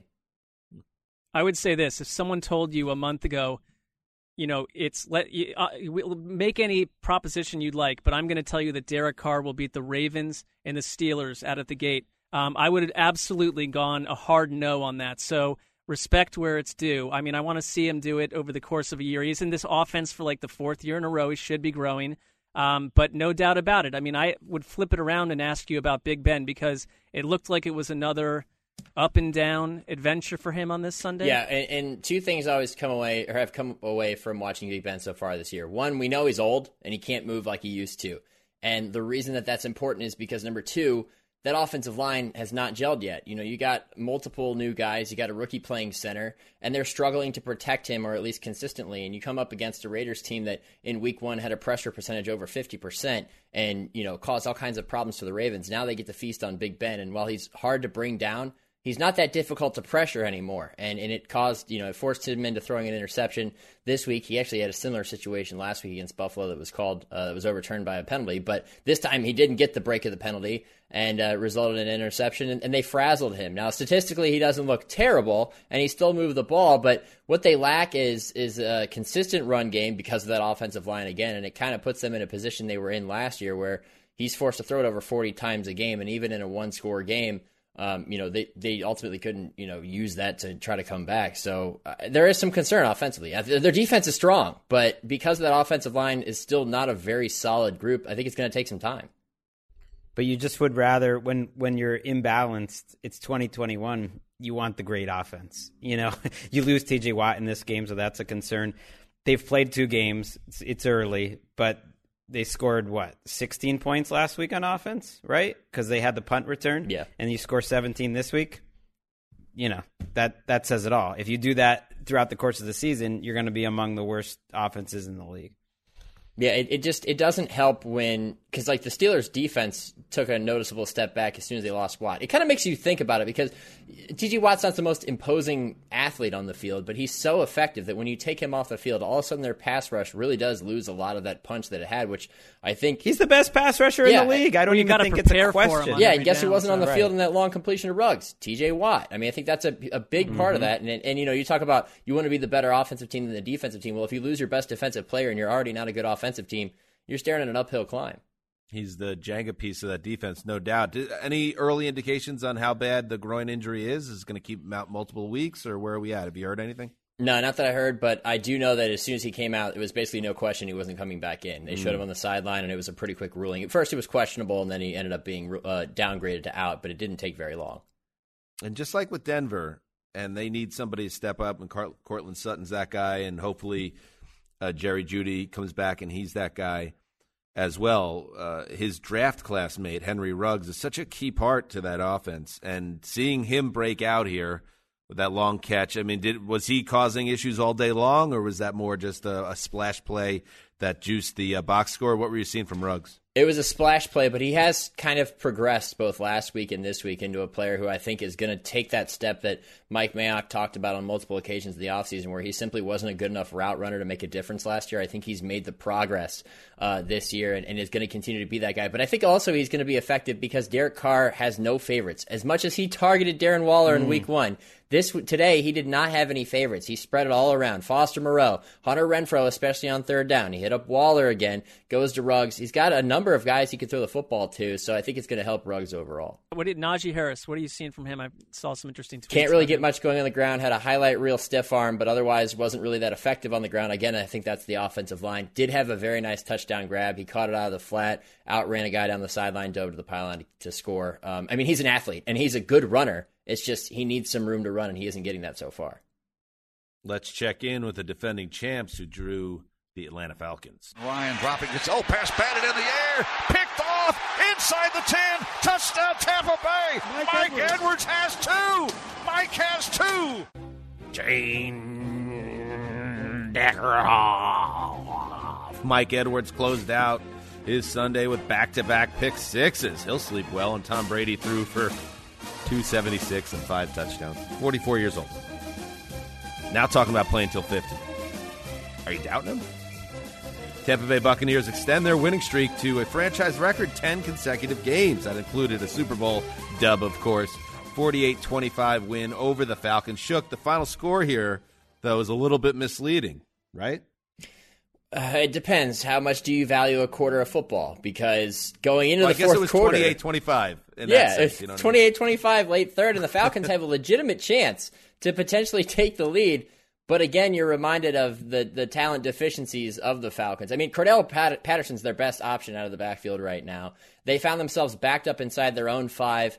It was basically a recipe for disaster, which proved to be one. But I mean, you got to give them credit for performing admirably and cutting down a deficit. I just kept sitting there thinking early in the first half, I was like, this is one of those games where it's a foregone conclusion. It's very clear who the better team is. Can we get this over with already? And yet the Buccaneers let the Falcons hang around for a little bit, and credit to them for scrapping their way back into it. But ultimately, the Falcons proved to be the Falcons, which it's sad to say in week 2, but because of this roster that you know you're dealing with, you knew that mistakes were going to happen, and a interception that was basically a good play by the defensive back coming in there and tipping the ball up and then returning it to the house. That was like, oh, here it comes. Here comes the avalanche. And sure enough, all that snow followed, and before you knew it, they were completely buried. I mean, it's not just that, like, Brady's throwing for 5 touchdowns. This is the first time he's ever thrown 9 touchdowns in the first 2 weeks of the season. He's making it look better than he ever has. Some of the throws today, they weren't the Falcons. It didn't look like it's the Falcons defense just giving him throws. He was putting balls into tiny windows. He did some arm angle stuff. He's throwing on the move occasionally. They, at least are calling some like boot action plays for Tom Brady last week. It's blown my mind a little that he's doing it with more style right now than maybe at any point in his career, like more wow factor type also plays. From this standpoint, either 4 or 5 years ago, Tom Brady's on the Patriots, and he's in the Super Bowl against Matt Ryan, who's the reigning MVP. And I'm not saying now you fast forward to the present tense and Matt Ryan shot, but Matt Ryan no longer moves as well. He might not throw as well anymore either. He's getting older, and it's just interesting to have a game where you see Matt Ryan being on maybe the other side of his prime and being 5 or 6 years younger, 8 or 9 years younger than Tom Brady. It just once again illustrates what Tom Brady's doing is just unheard of. I mean, with Matt Ryan, what are you seeing? I saw a tweet there, Shook, that Ryan has now perfected the art of the third down sack. Is he able to lead an offense to, big results at this stage? What are you seeing through 2 weeks here? Well, I mean, if I could play a theoretical game and put him behind the Eagles' offensive line, I would say yes. But the offensive line that he's playing behind now doesn't really do him any favors. And it's funny that you mentioned Tom Brady's mobility or lack thereof, because as I was sitting there watching them too, look, we all know that Tom Brady is a guy who has not been fleet of foot for the majority, if not all of his career, right? But as I watched Matt Ryan try to escape the pocket and kind of climb it and find somewhere to throw on a third down in the second half on Sunday, I thought, wow, he's running with concrete in his shoes, which is what I used to think of when I watched Tom Brady run. It's hilarious when you see the two on the field in the same game and the comparison of the two and where they are, and it's also because of the group that's around them. I would say that Matt Ryan can still lead you. I mean, he still had a little improvisation. He had a nice little touchdown pass along the goal line. It's not that he's a terrible quarterback, but he's beyond his prime physically, and he doesn't have the group around him to kind of prop him up and make him that still very effective quarterback. Well, and it's not the year you'd want to put Matt Ryan in a new offense, which he's in, where conversely, Bruce Arians said after the game that Tom Brady, and I think we're seeing this, 9 touchdowns in 2 weeks, as Greg mentioned. I mean, just the way he's playing, the confidence, the creativity of the offense. Arians said he's light years ahead of where he was a year ago, and they were 7-5 and lost to the Bears at one stage last year. They went on that torrid run, and they picked up right where they left off, and they make it look so easy. But I think it matters that Brady is completely comfortable in an attack where Matt Ryan is in week 2 of Arthur Smith's offense, which looked better than last week's version of it. But, it's going to be a long year. I think, Arthur Smith got a little creative this week. He did kind of open some things up that he didn't do last week. I don't really think he had much of an opportunity to last week. But speaking on that Brady point, I think what we're seeing now is the product of a quarterback who has for so often, so much of his career been in this box, right? He's been in the Patriot way and he's conducted himself publicly that way. He's come out of his shell since he's gotten to Tampa Bay. He's more expressive. You see him doing more commercials. He does the Tommy and Gronky thing where they talk about playing till 50, like you guys said. And it kind of shines in his play. It's almost as if he's more relaxed, comfortable, and feels like he can go out and do what he wants to do. He's not Patrick Mahomes. He's not going to go author some crazy highlight reel play in that regard. But I think he's more comfortable and playing freer than he might ever have been before. Let's head to Chicago. Snap to Burrow, looking right, throwing right. It's intercepted. Intercepted by Roquan on his horse. 40, 30, 20, 10, 5, end zone. Touchdown. Touchdown Bears.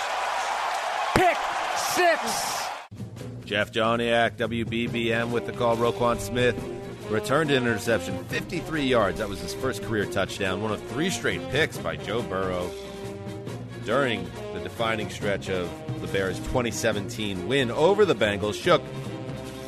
The Bears finished this game with Justin Fields, who replaced an injured Andy Dalton. What did we see from the kid there? Let's start right there.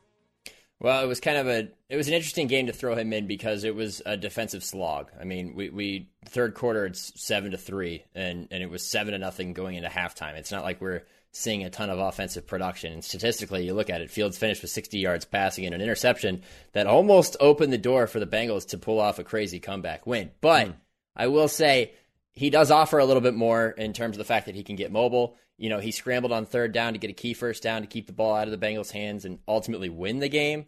I think there's still a lot to be desired from that offense, and I think a lot of that has to do with the fact that there's uncertainty, instability at the quarterback position with what Andy Dalton's ceiling is, and how are you going to throw Justin Fields in for a few plays? Oh, wait, now he's got to come in and play every play.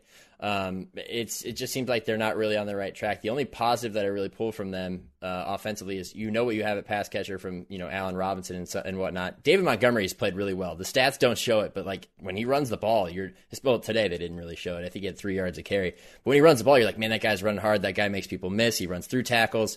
You just wish that he had more opportunities, which I think he might get over time. That could help Justin Fields, but it's not like it was a resounding performance from Fields. I mean, it's 2021. They dropped back to pass 27 times. They had 83 passing yards. The Bears. That's a fiasco. We should be giving the Bears some props. They did just go win a game like that. That's nice.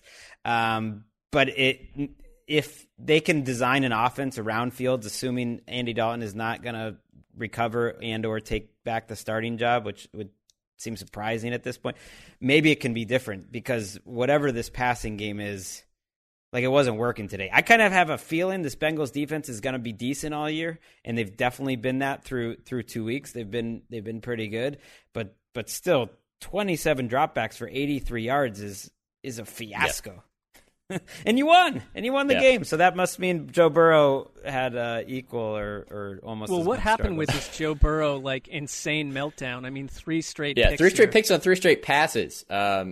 Basically, the Bears gave the Bears defense gave them this victory, and it started with the Roquan picks that we heard in that clip, and then it just kind of snowballed from there.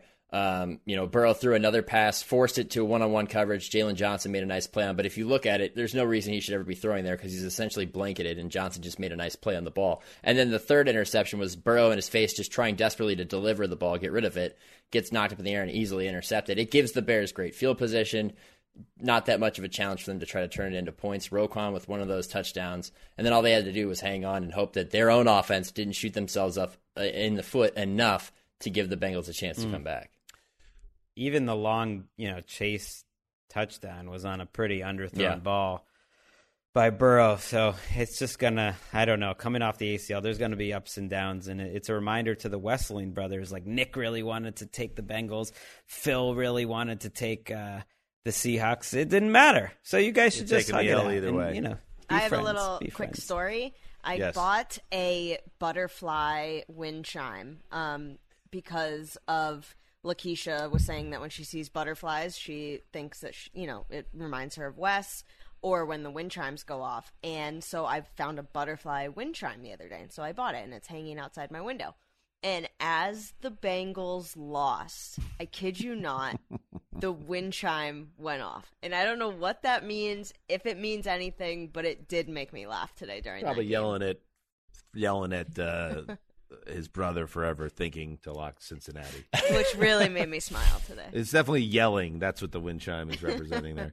All right. Hey, Shooky, thank you, buddy. And I was saying to Mark earlier in a private moment that I'm going to make public now in the newsroom that I envied the way Kyle Brandt filled out a T-shirt. And I just have to say, maybe Nick beats out Kyle. I mean, look at the way that thing just pours over his body. Straight cash, homie. It's hard work pays off. I would give the advantage to Shook on just sheer bulk. I think Kyle's bulking up came in one off season, if I remember correctly, that kind of stunned people. I mean, Shook, I feel like has probably been muscle bound since age 6.5 or 7. I feel like that's just sort of what your body is like. Not true. I mean, I got pretty decent genes, but I was a late bloomer, Mark. In fact, I started high school at about 5'6", 140 pounds. So Greg, 5'6". Yeah. Hey, so you were Greg in high school, and then now you became this. See, that's a lesson. So we can all dream. Yeah, don't knock 5'6", 140. We can't even see it. Dial that down a little bit. Make it 132. 5'1", 117. And they're just falling all over you. All right, there you go. Good 5'6" talk. Shooky, thank you, buddy. A treat as always for us. Oh, and Dan, by the way, the pipe thing, much to Greg's dismay, totally catching on, according to Twitter this week. So good for you. Because it's a great nickname. We'll go with that. All right, we'll thank you, Nick. See you guys. On to Sunday Night Football. Oh, Sunday night. This monster offensive line, you've got extra offensive linemen in there. Chiefs have to make sure they don't jump. And Jackson will get the first down and in effect end the game. Go on with it, John Harbaugh. Oh, we like to talk about onions on this program. John Harbaugh. He hung them with the game on the line. But it's easy to do that, or easier, when Lamar Jackson's your quarterback. Lamar Jackson on 4th and 1 near midfield gets the yardage necessary, clinching a big-time comeback victory for the Baltimore Ravens, who outscore the Chiefs 12-0 in the fourth, en route to a 36-35 win in Baltimore. Just a massive win, Greg and Mark, for the Ravens, who looked like they were going to get run out of the building and instead run into week 3 on fire. Kryptonite no more. Lamar Jackson gets the monkey off his back. I mean, things are going against the Ravens all week long. Mark, I can't even track like Greg's favorite players anymore. I mean, there's 700 players, and Greg loves 696. Who's the favorite? He's taken 696 for himself. Hey, guess what? The rest of America loves Lamar Jackson with me. Join the bandwagon. He's fun to watch. And this game and this organization, no matter what happens the rest of this season, like no other team, I don't think, wins this sort of game with the injuries and everything that's gone against them and the situation that they were in. Of all the games to actually beat the Chiefs, this to me like blew me away. It like gave me a big time shot of adrenaline at the end of like a long Sunday to just see a football game this good with this many like great plays back and forth. And when the Chiefs were across midfield on the last drive, you think it's absolutely over. Owe forces the fumble, but then not only for John Harbaugh to ask Lamar Jackson, you want to go for it? It's like Harbaugh knew in that moment the NFL, like the camera's on him because he knows Lamar's going to say, yes, I want to go for it. But it's also the play call and the ability of this offensive line to execute that play. It was a very creative play call. They stack one side, and more importantly, they do it at a tempo which takes a lot of cohesion. They ran up to the line of scrimmage, and instead of wasting any time, they snapped it right away. It didn't look like there was a huge hole there for Jackson, and he uses all of his patience and waits for those offensive linemen, who maybe are the MVPs of the game, as a unit to get that hole open, and you win it doing what you do best. You never give Patrick Mahomes the ball back, and that is just like an unbelievably impressive victory by the Ravens. Yeah, I mean, you have to factor in what Baltimore has gone through over the previous fortnight, injury-wise. I mean, their backfield isn't even what they planned for on any level. And on that fourth down play, if you're Kansas City, you know exactly what's coming, and you can't stop it. And that's how you feel about Kansas City's offense. But when Baltimore is chiming in the way they did right there, they're unstoppable. I love the fact that Harbaugh overcomes what would have been a huge talking point, burning the 2 timeouts so early. It put them in a terrible spot. It gave Kansas City a glowing chance to win before that fumble. But you know what? Against Kansas City, you need to create their mistakes. You must find a way to even out the mistakes, because Lamar had those 2 interceptions. Honey Badger played his mind out with the pick 6, but you got Patrick Mahomes' first interception in September. Clyde Edwards-Helaire, his first fumble in the NFL, came in the same game. And I love the idea that even though, these were not successful, they kept going for the 2-point conversion. Kevin Zeitler was so clearly pushed on one of them too. I thought it was very questionable, but they just overcame Baltimore, their own mistakes, which is unlike what happened with the Browns in week 1. Baltimore proved themselves to be the class of the division. And they mentioned Greg Roman at the end of this game, and I like that, because Greg Roman, I think, fairly and unfairly, has taken plenty of heat for the way the offense broke down at points last year. But tonight they just stuck to their identity. They are who they are. You may not like it. You may not like it at times because it collapses here and there. But tonight it was overpowering. It was too much for the Chiefs, and you don't see that often at all. It's been a zany misadventure for the podcast today with our new studio meltdown. And, after we finish the initial portion of this podcast, we take a break, we watch the rest of Sunday Night Football. Greg and I stumbled and found this movie theater in this new building that has a legitimate, big screen movie screen where we watched the end of this game. And Greg hit on which has always been a pet peeve of mine. When the Kansas City Chiefs had the ball with 4 minutes to play in the game, he said, the Chiefs have an 87% win percentage chance right now. I was just making up a number. Which has always been, if you listen to this podcast, a pet peeve of mine. I hate win probability. It's stupid. And I said, well, let's calm down, Greg. A lot of things can happen. I know Mahomes is going to do Mahomes things, but maybe the kicker messes up. It had to be somebody that was going to mess up. It wasn't going to be Mahomes, and it was Clyde Edwards-Helaire. And you saw the reaction, and NBC does such a great job with having cameras all over the place. DeMarcus Robinson, I believe it was, collapsing to the turf with his face down. It's a week 2 game, but everybody knows the stakes, and everybody knows how many people are watching this game. And Clyde Edwards-Helaire, who's been, had a middling career to this point, for a first-round pick who had a lot of expectations, that's going to stick with him for a while now, and you hope he gets a chance to move on from this and become the player he can be. But to put the ball on the ground there, oh my goodness! So I'll always remember that. And yes, credit John Harbaugh's decision-making there. I even said in the moment, punt it away. They have no timeouts, the Chiefs.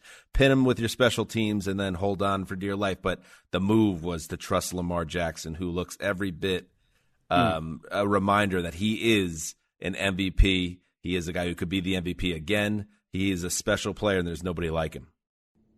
I mean, I agree with you, but can I just suggest one question? Also, you were invited, by the way. Mark, I was invited, but IT has made it very clear you don't leave 40 pounds of computer equipment exposed in this French telephone booth. Is that the biggest? So I'm up here. Ever? There is no oxygen in this room. I'm up here in this little tiny pod that's about to shoot out of the building if there is some sort of meltdown, and you guys watched the rest of the game on a movie screen. Well, right. Do you hear this? That's on Don't you. But give me, Greg, did you hear this? You would have been sucking the oxygen out of the room to take so literally 80 different pieces of equipment to a different floor so that Greg could sit comfortably in his easy chair. Hey, guess what? Upgraded to a movie screen. I'm out of here. I left my computer open. I left my iPad out. I left my phone here. It didn't. Mark, I'm reporting you to information technology.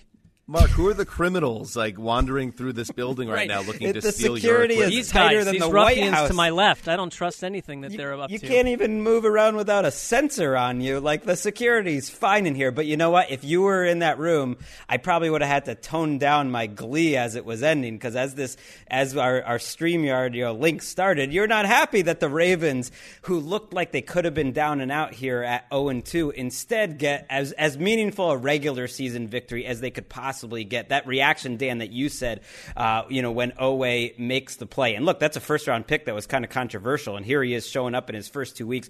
The look on Lamar and Sammy Watkins' face, putting their arms around each other before they even go on the field. This was a momentous win because in so many ways the Ravens didn't have any answers. I mean, the Chiefs went up and down the field all game. The Chiefs got the 11-point lead going into the fourth quarter. Hey, how about that story? It's like, the Ravens aren't built to come up from behind. How about they just came from behind against the two-time defending AFC champions in the fourth quarter by running the ball? Well, also, like they held Tyreek Hill to 14 yards. That's something almost no team does. And I wasn't unhappy for them because I view the Chiefs kind of like a Hulk Hogan figure from the 80s where, he's going to go through the motions. You think he's going to lose. He never loses. And the AFC has not touched outside of forget the You told me Chargers that game. you wanted the Ravens to take a dirt nap early in this game. That may be how I feel going into most Ravens games. But I do have tremendous... Whether I like them or not, I have total respect for who they are and the way they carried this game out and how gutsy they are. That's how you deserve to win. And, Dan, I know you had them, was it below the Steelers in the power rankings? That gets flip-flopped hardcore because this is the division horse right here. Now, and by the way, Chris Collinsworth tonight, using the term at one point, hosses. That's what I don't need from Chris Collinsworth. I know you guys love him to death, but... It's a little too 1971 Mark, folksy Midwestern. This has been a tough day at the office for you. Now, I mean, he said Hoss, and now you're all fired up about that. Like Wes and I always used to talk about the fact that he's a little folksy and like he's like pressing into it with hosses. But it was a tremendous football game and one of the better Sunday night games in a while. Your excitement, your enthusiasm jumps off the screen right now. I am not being unexcited about this. I think I'm appropriately, it's a blip on the radar in life, and I don't need to be dancing around pantless around the office. I know Greg's a little over the exactly. Over the line I mean, too. let's come on here. Let's find the middle porridge bowl. This is the game of the year. Like this, not just until next week. No, we're going to play the whole season, and at the end of the season, you're going to make the top 5 games of the year, and this will be one of those 5. I don't know if it'll be number 1, but it's got a chance. You can go a whole season without a game like this, because think of the individual plays that happened in this game. That Travis Kelce touchdown, which I didn't see live but went back to watch, that was one of the best touchdowns of Travis Kelce's career. Next Gen Stats gave it a 3.3% chance. I'm going to give you some weird numbers. The Byron Pringle play was absolutely outrageous, that touchdown. That had a 0.7% chance, supposedly, of being a touchdown when he caught that pass. Like, the back and forth of this game. How about the Lamar Jackson jump pass to Hollywood Brown? Right, the back and forth, starting with the turnovers And I'm with you, Mark. I thought the game was more than over, and I was pleasantly surprised to see how that all ended up. All right. Hopefully these teams play again in January. That would be fun, and it's very possible. These are 2 excellent teams, and that was a lot of fun. And I just want to thank the Dallas Cowboys, the Los Angeles Chargers, Tennessee Titans, the Seattle Seahawks, the Minnesota Vikings, the Arizona Cardinals, the Kansas City Chiefs, and the Baltimore Ravens for saving professional football. We needed you, and you were there for us, and we will not forget it. All right. Well, we got through it. Week 2, flagship show in the books. We have one more game to come, Detroit at Green Bay, Slaughter, and you will hear from us next on the Around the NFL podcast Tuesday, hopefully from our studio. But at this bet, we could be in broom closets throughout the building. Hardcore TBD. All right, wherever you guys are in the building, get home safely, and I will try to do the same. And thank you to everyone for listening. And until Tuesday, I should say, heed the call.